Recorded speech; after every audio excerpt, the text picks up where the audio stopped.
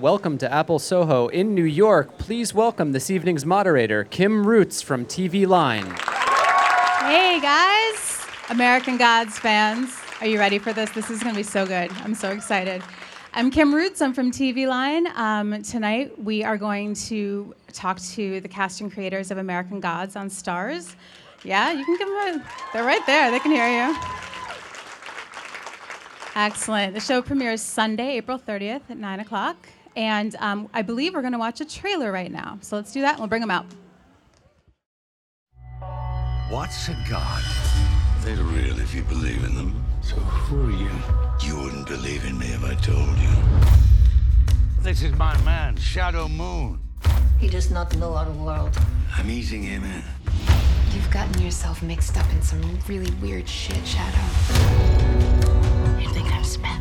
You're as forgotten or as unloved as any of us. I'm doing just fine. We're trying to start a war. We're at war already, and we're losing. Who's after you? Times they are changing. We need you to fight them, to show them who we are. They are gods, for God's sake! So what's the plan? War. Deliver me, deliver me. None of this feels real. It feels like a dream. And Things are never going back to the way that they were. It will be glorious, win or lose. please deliver me. All right, let's bring out the cast and creators of American Gods.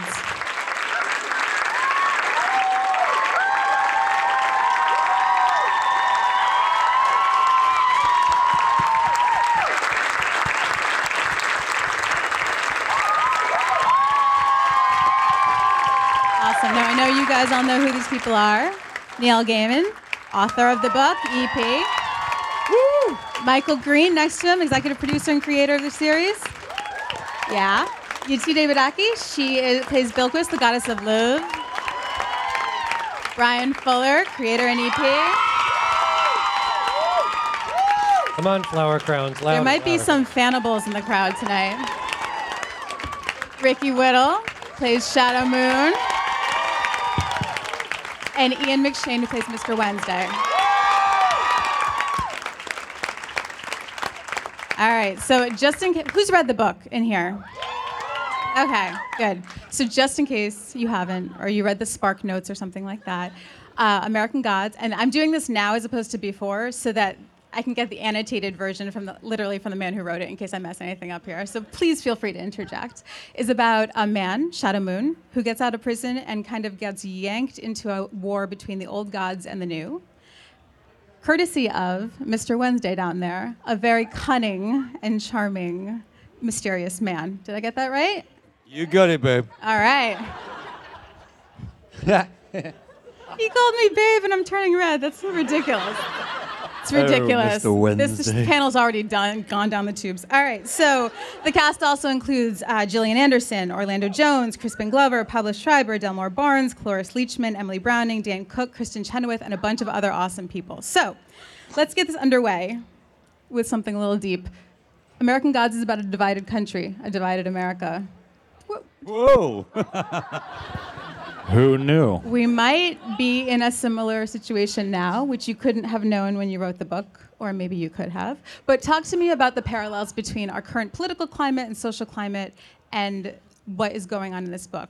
Am I reaching too far here? I don't think you're reaching too far. I do think it's very peculiar, peculiar for all of us, that a book that I wrote 17, 18 years ago, and that Michael and Brian wrote scripts for 2 to 3 years ago, and that we filmed a year ago, now feels ridiculously prescient and appropriate and like a political statement. When I was writing it, I didn't think stating that this was a country of immigrants and that was a good thing was actually a political statement. I didn't think that having a racially diverse cast of characters in my book that represented and reflected America was a political statement. It just seemed like the kind of thing that looked pretty damn obvious. And now the world has gone a little bit mad, and it all seems like we are making a political statement, and we are. But that wasn't where we set out from, and where we set out to go. But here we are. Was there any, once you realized what was happening, that there was this synergy happening, was there any change, were there any changes that were made, any points that you wanted to make a little stronger? There weren't any changes so much as it was an increasing awareness of what we had gotten ourselves into, and the canary in the coal mine was Orlando Jones, and the scene that starts episode 2, which takes place on a slave ship, and it is Mr. Nancy telling the black men in the slave hold what awaits them in America. And what awaits them in America for the next few hundred years. And 100 years after that, and 100 years after that. And it was so moving because the cast of black men who were playing the slaves in the hold, after Orlando did the first take, they stood and gave him an ovation. And that's when we thought, oh, we were just working on a story, and we wanted it to have emotional impact, but we didn't realize how deep it had struck. Wow. So I know that a lot of in the book, Shadow is he's mysterious. You don't know what his origins are. I know that was very important to you guys. And Ricky, you said no one knows what I am anyway, so. No one's got a clue. I mean, I asked my mum, she hasn't got a clue. Don't print that, she'll kick my ass. Sorry, Mum. I love you. So the Shadow and the Mr. Wednesday characters, nailing those castings, super important to this show. Can't work without it. But originally, I heard that Ian was considered for a different role. Talk to me a little bit about that. No, well, Michael and I had worked together before on a short-lived but beautiful series for NBC called Kings, but that's what you get working with a network. Thank you very much, Michael. And then Michael and I kept in touch over the years, and then he sent me this script last year and sort of said, Chernobog, this character. And I read it, and I thought, there's a load of actors that could play this part a lot better than I could, but, and I got back to Michael. I said, it's very nice of you, Michael, but I love the script, but, Chernobog, why? And I said, what about Mr. Wednesday's more interesting? And he said, well, I didn't think you'd be interested in doing another television series. But give me 5 minutes. What? Well, I'm condensing the story, Michael, Putting it down so you can have your bit, but it's pretty much in line, isn't it? Yeah. I didn't know Fuller then, but I knew his work, and I think they've just created they've done Mr. Gaiman proud. In the sense they're both very creative people, Michael and Brian, and they've expanded upon his blueprint for a television show and made it something I think he's proud of and we're all proud to be proud of. And I'm glad I didn't do Chernobog because Peter Stormare is fucking amazing as Chernobog. And I'm not bad as Mr. Wednesday, but, it's been a fun time. Thank you. And Ricky Whittle Ricky's got the most difficult part in the show. Because his character, as you said before. You. What, love? Because I've got to work with you. That's one thing, yeah. But there's a deeper thing is the fact that you represent the audience. The audience looks at the show through Shadow's eyes. And Shadow is a very sort of passive character in a sense. He's not proactive. Unlike me, who takes him. So Ricky's got to react to everything all the time, but he's actually quite wonderful at doing that. And of course, he has a wife who, in the script, and actually in the book, is not as. She's important, but not as big as prominent. Thank you for the word. Yeah, as she is in the movie, and that's one of the gifts that Brian and Michael brought to it. They've made Laura, this wonderful character who is his wife, and the reason why. He wants, well, I won't go into it. Let Ricky carry on. No, go on. We're good. I just don't like it, that's all. Starting brawls at the Apple Store today. We're going to talk about that scene because we have to talk about that scene, but in a minute. We're going to get a little meat with our dessert. But I wanted to talk to you. Wait, what? Where does that even come from? I don't know. So Sounds wonderful. something of substance before the February. I'm just censoring, and I'm censoring. Be good. Be good, Brian. Again with the turning purple. So Bilquis is the goddess of love. She is very demanding that she be worshipped. She needs to be worshipped, and uses the sexuality as her power. Would you agree with that? That's the source of it. Well, I would say it's more about deep human connection and then a great need to be seen and to see each other fully. But yeah. A really deep human connection. That's why I'm sitting on the end. Amazing, amazing. We were talking a bit backstage. You grew up in Nigeria. Right. And can we talk a little bit about how the way you were raised and how women were seen as you were growing up differs a lot from this character and what you bring to it with that, informing it? Right. It's actually interesting because there's several different parts to that. It depends on what generation you're a part of. The older generations, I think, pre-colonialism, have a very different relationship to the body and to sexuality. But after colonialism, there's at least where I was raised, there was definitely a much more conservative view about the body, about sexuality. And it was interesting because in getting this part, it was the first time I had a conversation with my stepmother, who's very conservative. She's like, okay, walk me through this. What are you about to do? You might want to sit. Yeah. And but then it turned out to be an hour-long phone conversation where an hour-long, where we talked really frankly about intimacy and sexuality and what it meant to me and what it meant to her. And I remember putting that phone down very calmly after that conversation and realizing that is the first time in my life that I ever had that conversation with my mother. And it was a profound moment for me. And it made me think, if this was the kind of conversation that could happen on any level after this viewing, I would feel very lucky to be part of that. It's the scene in question, which you guys know, her first scene. There were photos released of it. Everyone knows what happens? Okay, excellent. So I don't have to say it on camera. Lady eats man vagina. No one has a clue. There we go. But I was it was Basically, shot. it's just meat before dessert. Hey, when that shows up in Neil's next book, I'm going to demand a royalty. So shooting the scene, you guys had to use different techniques to make some angles look bigger, some look smaller. What? There's no good way to explain this. Everything's going to sound like a double entendre. So can you guys talk a little bit about the actual shooting of that scene? There were doubles and triples and such. As much as there is a lot of filmmaking that went into it and digital effects, the most impressive thing is performance. And that was Yetide bringing depth, sensitivity, integrity to the role. One of the things I'm most looking forward to is people seeing what comes after that scene, because as shocking as it is, as wonderful as you are in it, the things you do after that are my favorite things in the series.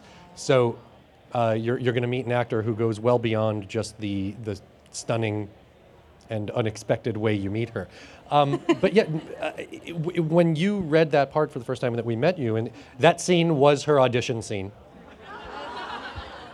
And it was, she was professional. I was like this. But what we saw there was vulnerability in a role that people have taken as just cheek. And we could see years with this character as a result. So yes, very expensive filmmaking, some incredible design work on David Slade, our director's part. He storyboarded it out because it's a question of, okay, how do we get the man in and still all make the it way? Slowly. And also the actor who plays opposite Joel Murray, who is amazing. Unfortunately, only in one episode because of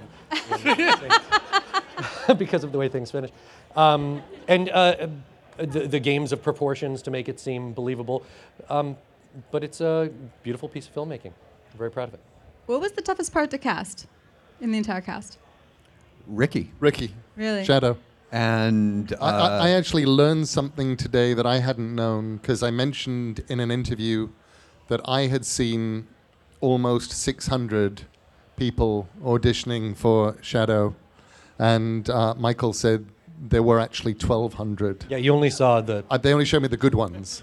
I mean, so Ricky beat out 1,200 people to become Shadow.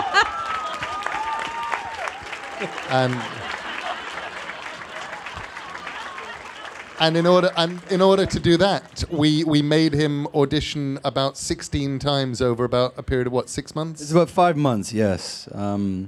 It was possibly the most intense audition process I've ever been through. I felt like I was in American Idol. Every week I sang a different tune, a happy scene, sad scene, Wednesday scene, a Laura scene, a Mad Sweeney scene. And, you know, we really worked on developing Shadow from the book into this adaptation onto screen, because the character from the book, as iconic and great as he was, isn't going to translate exactly, because you don't want to watch a man think every week. And you know, Neil writes this incredible inner monologue for Shadow, but that's not something, you know, we're doing on the show.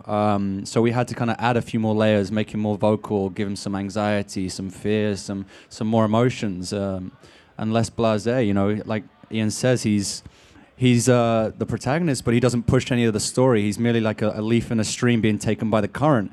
But we just needed to add a little bit more, and if it wasn't for, you know, the notes and advice of these wonderful gentlemen here, I definitely wouldn't be sat here today. And so I definitely owe a lot to this incredible team. I'm very grateful, very blessed. So are we. Yay. Nothing but love. Full of love. He's full of love. See what I did? See what I did? Ian, you have some wonderful scenes with Cloris Leachman in the first handful of episodes. And I really just want you to tell me a story about working with Cloris Leachman. Cloris, what did Cloris turn 90 when we shot, didn't she, on that week? Yeah. Well, when I Ricky, excuse me, please. I'll talk about Cloris, thank you. You can talk about the other Zorayas when you wish. When I kissed her, she said, "Is that it?" No tongues? No, that? Speaking of women's roles in the cast, the role of Bilquis is greatly expanded from the book. As we spoke about before, the role of Laura is greatly expanded. Neil, how much of what we see on screen, especially from those two women and how they play in the story, is things you had thought but not been able to include? How much of it was Brian and Michael? How did that come about?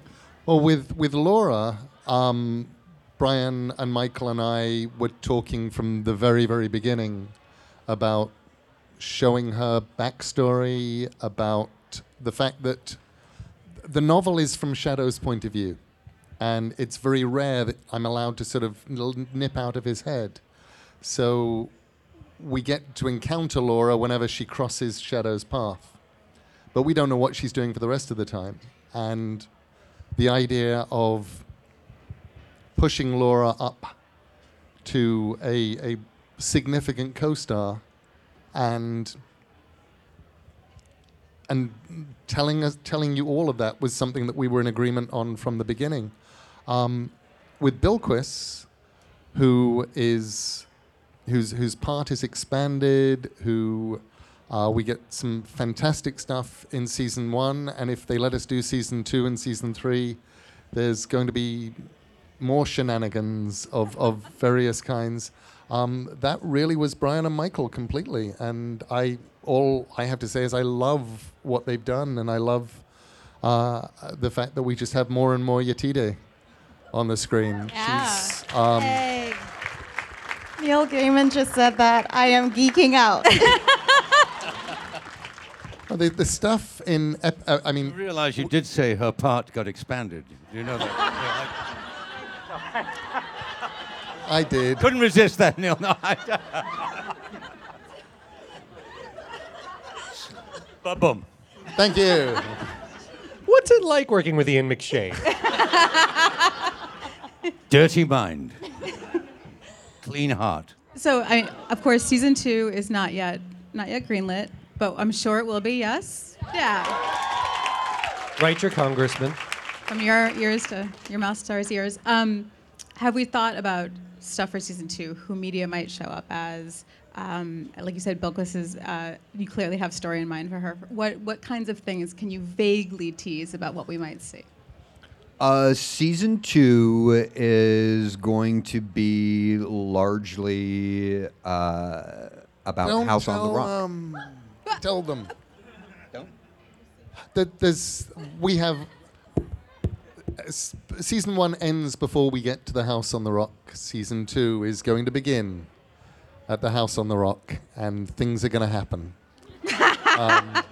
And that's as far as I was going to go. Okay. Things are definitely going to happen. Speaking of House on the Rock, who else has selfies on the carousel? I know you two have ridden it, correct? Anyone else ridden the carousel at House on the Rock? Not yet, but No. we're hoping they will. They will. I understood you actually played down the excitement of House on the Rock, though. So that's something I'm looking forward to, because you didn't think the audience would actually believe what you wrote. It's true. I actually, the House on the Rock is okay, so in the book, there is a place called the House on the Rock in Wisconsin, which is described as being one of the most magical places in America and one of the most weird. And it's a real place. A lot of people think I've made it up, but I didn't.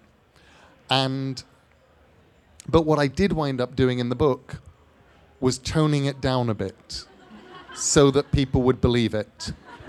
Has anybody here been to House on the Rock? Oh, wow. It's amazing, isn't it? It defies description. And I started leaving things out, like the 100-person artificial orchestra and the giant carousel that's 50 foot high on which ancient Victorian dolls just go round and round, staring balefully at you. And, with I think I may have mentioned the 4 horsemen of the apocalypse that hang from the ceiling in that room. But it's kind of impossible to describe. And it does have the biggest carousel in the world. And you're not allowed to ride on the biggest carousel in the world, except they let me. And several years later, they let Brian. And the photographs of us on the biggest carousel show the happiest men in the world. You would think we might have outgrown going round and round on carousels, but we have not. That's amazing. There's so much that's in the book that is iconic to the book. The bone orchard, the buffalo. A lot of this is created in the series with special effects, obviously. Ricky, especially, you spend a lot of time wandering in the bone orchard. Dreaming, sleeping. I basically sleep through But the what season. is that like when you? What is that like when you're actually shooting that? Is there anything around you? No, I mean it's actually my first kind of venture into blue screen, green screen. So we have part of the sets made up, and then you're surrounded by a big blue or green wall that they add all the kind of special effects in afterwards. So it's kind of blind trust to the producers and the directors who are screaming at you from the set, the side of the set, and so you have the conversation about what you're really going to see, vaguely, and what am I looking at? What's going to be happening? Okay, what are the elements? Blah blah blah. And it's like you're climbing a mountain of skulls. There's a mountain of skulls. There's skulls as far as you can see. You're like, okay, they're all the way over there. There's so many skulls. There's a huge tree. Wow, that tree's big. There's a buffalo. Oh my God, there's a buffalo. No, he's bigger. Oh, it's a big buffalo. Oh, wow. Magical. Cut. Was that, did that word, And so, it's, you let that inner child out as an actor, and it's fun, and you go searching in there, and you just imagine all this craziness, and this is where I get excited about watching the show back, is because I know what I did on set, and I felt stupid. But when I get to watch back like a fan, because none of that was there. So I see it for the first time after all the bells and whistles, as Ian always puts it, are put on. And, that trust that I gave to them, they took that and they knocked it out the park. We've got an incredible special effects and post team that add, these wonderful effects that kind of make this show so magical. And they add so much that I get to just sit back in awe and just go, wow. I'm part of something incredible, and those dream sequences really are fantastic. And it's not too fantastical. It's all very current. It all pushes the story, and it's all relative. It's nothing was in the book. That wasn't important, and nothing's going to be in the show. So, when I started reading Neil's book and I'm flicking through the pages going, this is amazing, that's never going to happen. You can't do that. Okay, they do. You know, from Bilquis's scene to the dream sequences, you know, everything that you love in this book is going to be in the show and more. So I'm excited for those who don't know American Gods or Neil Gaiman's work. Congratulations, you're about to have your minds changed, blown, everything. All those fans that do know all of this work, it's an incredible, you know, piece of work that Brian and Michael have been able to lift his beautiful words off a page and really produce something really quite magical. And I feel, as we've all said it, literally, I just caught myself quoting you exactly the same. I feel blessed to be a part of it. It really is a blessing being a part of this incredible machine. Right, and I remember Ricky and Emily and I got to watch a couple of episodes together. A couple? A couple. We binge watched. We binge watched our show. Yes, it happened. It was dark out. It was. They told Emily to go home. But as a fan and a huge Neil Gaiman fan, I'd read the book in 2001 when it came out, and it was so crazy sitting there watching it with Ricky and Emily, and we're like little kids in a candy store, just incredibly excited. And you're seeing those scenes that I read all the way back in 2001, just lifted from the book. And so even our fun introduction to Amelia, the amazing Gillian Anderson, all yes. Yeah. And you're seeing these things lifted from the book, but at the same time, I think you described it this way before, where you get to go down different hallways that you initially saw but kind of breezed past in the book. You get to explore these a whole lot further. So yes, we were the original bingers of the show, apparently. We're going to go to questions, and I'm going to ask one more, and then it's up to you guys, so get ready for that. One of my favorite things about the book are the Coming to America vignettes that are sprinkled throughout. And I was sure they weren't going to make it in, because they're these beautiful little kind of postcards about the different gods and different times, but not, they're off the main path. They're in there, and they're so perfect. Can you guys talk to me about, was it a no-brainer that you were going to keep them in? Which ones you picked versus which ones didn't make it into the first season? It wasn't so much a no-brainer. We loved them, and we wanted to see them. And all it would take is millions and millions of dollars. It was one of the swords that Michael and I were very willing to fall on for the show, because as we were looking at the scope of the show and how sprawling it was and how expensive it was to produce, both the studio and the network were like, let's get rid of the Coming to Americas because they don't have anything to do with the A story. And Michael and I just said no. Repeatedly. We had to say no many times. Get some applause for that. And part of the fun of that is by the time you get to episode 7, it's actually probably 3/4 of it is the story, which in the book is Essie Tregowan, and on TV is Essie McGowan, because we moved her to Ireland from Cornwall. But Essie's story intercuts with a current story, and it would be fair to say that Brian and Michael got a lot of pushback from people going, well, this is weird. How can, we're in the middle of this story and suddenly you're telling the story of a 17th century girl and what happened to her and how she was transported to America and so forth. And people would occasionally phone me up saying, do you think this is a good idea? And I would go, yes. It's a really good idea. And you should let them do this because it's really, really good. And then it got made. And suddenly, everybody involved always loved it. They all always thought it was a really good idea. Now, there is nobody, I think, who could stand there and say that wasn't a good idea. They loved it. I'm curious how many times they called you. Because they would try shit with us, and we were like, no. And then, they would come around and say, well, Neil, we talked to Neil. And it was sort of like going to dad after mom had said no. And so that confirms our suspicions that we were like, they fucking called Neil. Excellent. All right, we're going to go to some audience questions. Hi there. This is a very general question for the entire panel. It's just what attracted you to this material, both as an actor and, as writers, both for Neil, kind of with the initial writing of this, and then for the two producers, writers. What drew you to this?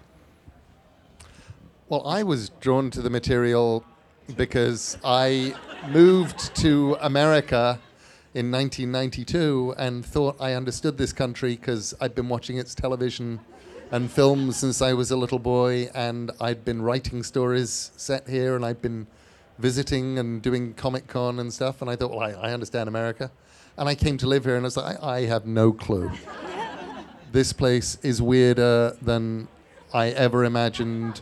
And I would talk to other people living here and go, so this thing they do where they drive the car out onto the ice as soon as it's frozen in the winter, and then they take bets on when it's going to go through. Isn't that weird? And they go, nope, that's how we do it here. I'd be going, okay, I think it's weird. So that accent.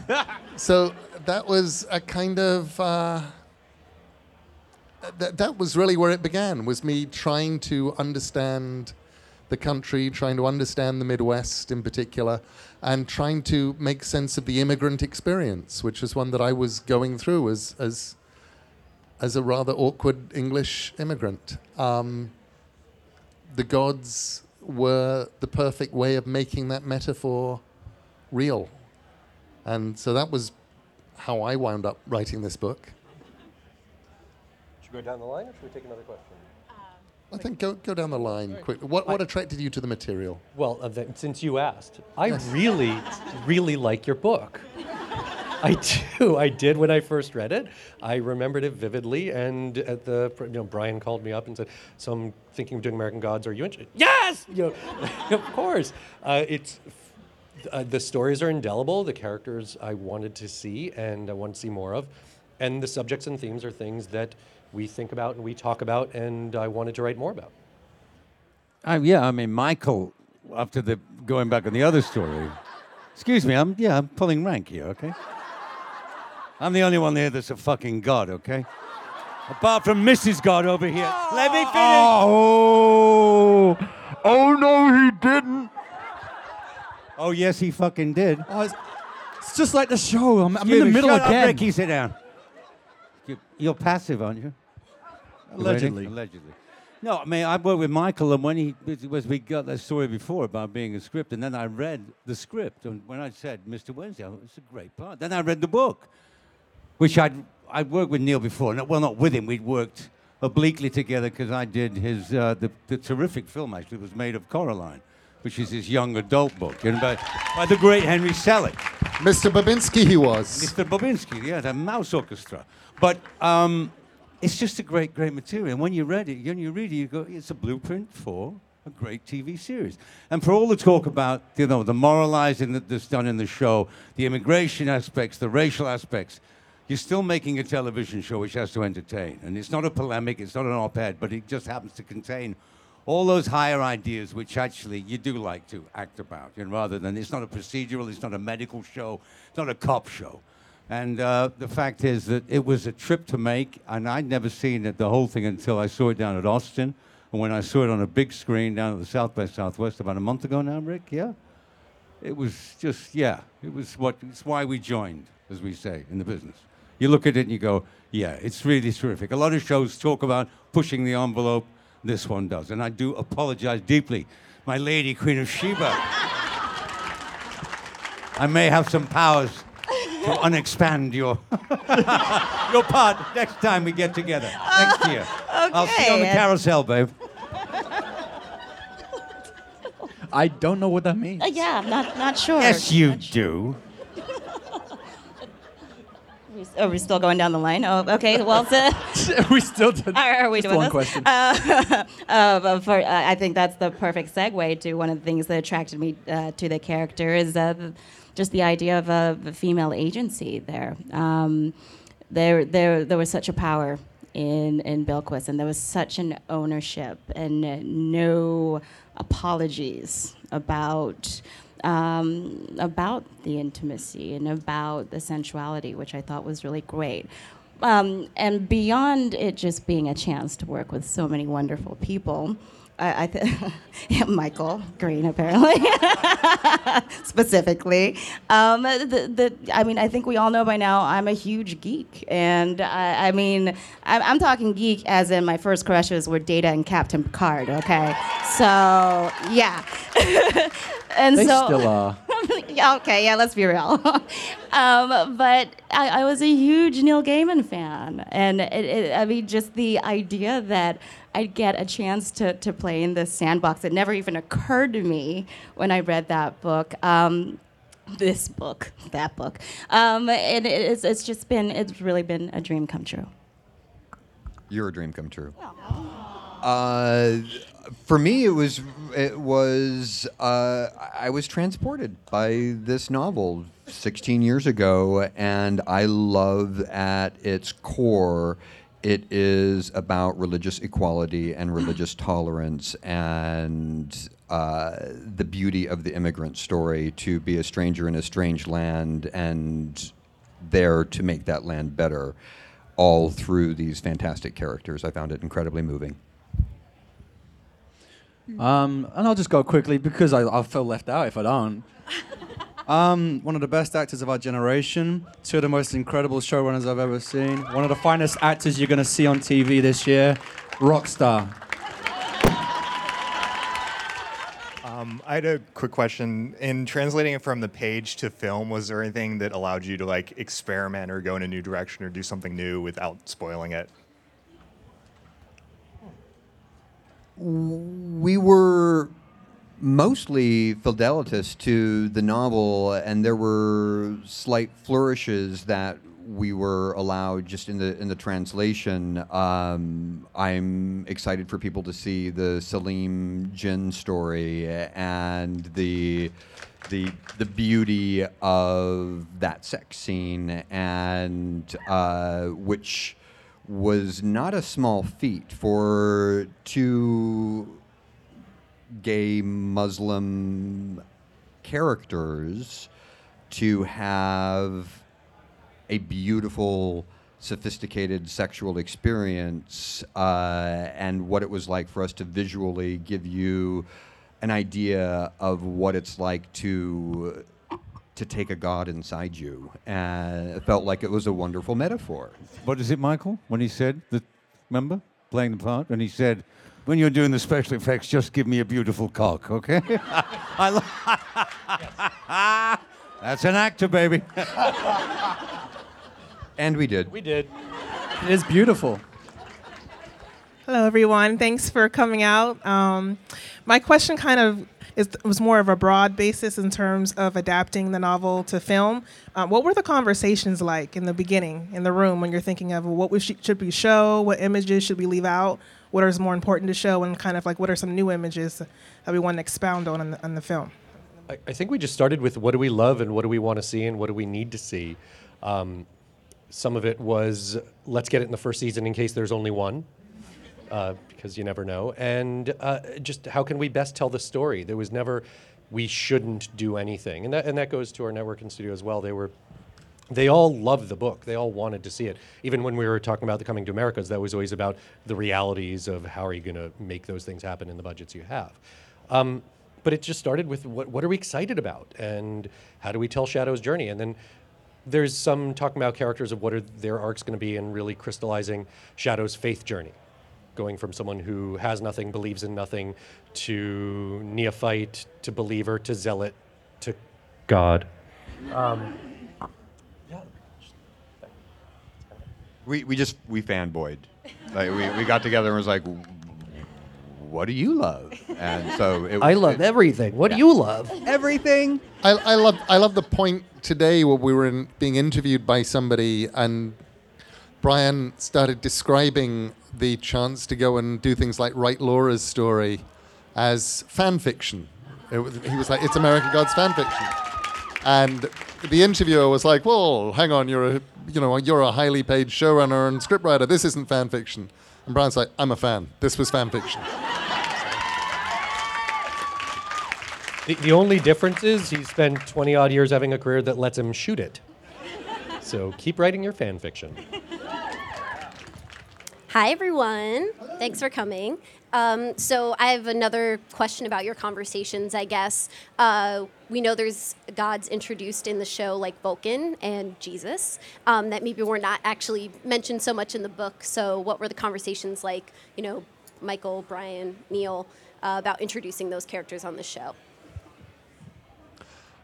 We always knew that we were going to open up the problem with writing a book is you have a limited number of pages and you have a limited number of words. And in the case of American Gods, when you hand in a book that is 200,000 words long, they make you cut 20,000 of them just because it's too long anyway.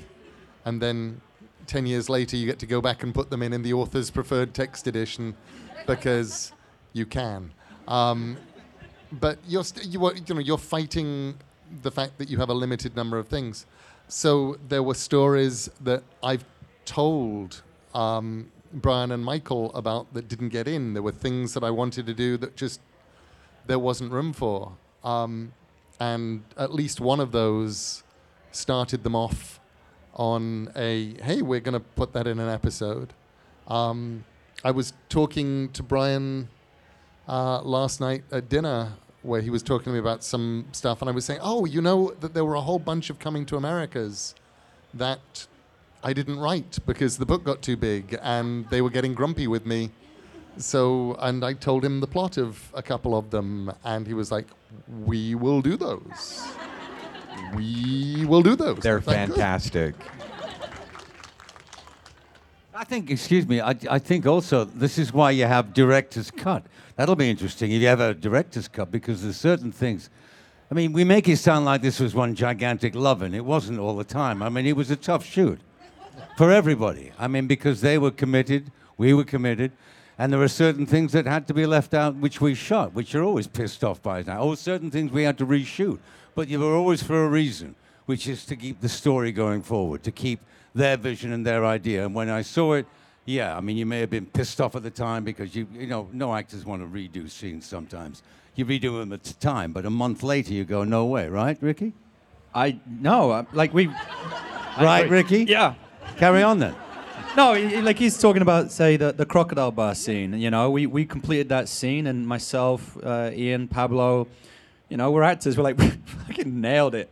It was amazing. Why would I reshoot that? And then you see the notes and you see what they're thinking, and the vision is larger. And we've been very blessed by Fremantle and Stars to allow us to go back and kind of redo some of this stuff. And again, it's handing that trust over to Brian and Michael, and they delivered. The scene is leaps and they still took bounds my upon. drum kit away. Which the reshoot you missed out on Ian McShane playing the drums.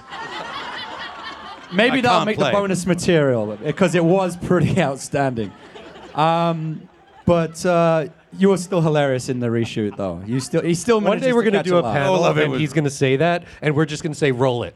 And someone's going to play, and you're going to get like 6 minutes of him playing the drums like a crazy person. And it's amazing. Hi, I just want to say thank you to Neil, Brian, and Michael for writing women so well.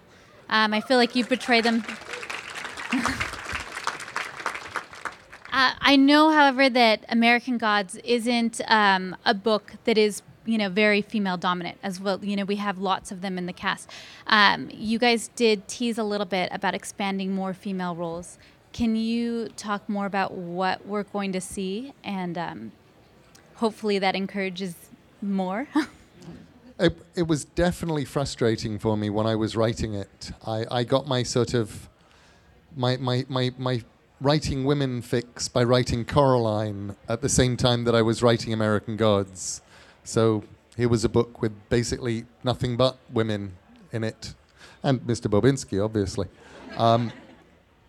But it was genuinely frustrating that I had these amazing women characters, and then we didn't get to spend very much time with them. So I was so thrilled that, particularly I think with Laura, just that we got to go and live in her head, and we got to go and see what she was thinking and who she was. So specific answers, Laura is greatly expanded. The 4th episode is essentially a retelling of the entire story of the show from her perspective. We have another episode. We saw somebody interviewed us today who mentioned that he'd accidentally watched episode 4 first. And he said, it's a really good first episode, in case you're wondering. And we intended it as a companion pilot and treated it as such. There's another episode that, sorry, I'll spoil it, but these 2 gentlemen aren't even in. What? Remember when we told you that we were only doing 7 episodes? There was another one? Does my agent know? Ricky. I was in one Ricky. scene. No, I was actually in one scene. Ricky. And of course, the character of Billquist with After the Yetide. show. We have Fuck Gillian Anderson as Nydia. Oh, still happening. We have Nydia. We have Kristen Chenoweth as Easter. And if we get You'll suffer on season 2. if we do get our season 2, she has You will promised she will suffer. come back. They're still doing this bit. This could go on for a long time. All right, I think we should give the cast and creators of American Gods a big hand. Remember, it premieres Sunday, April 30th on Starz.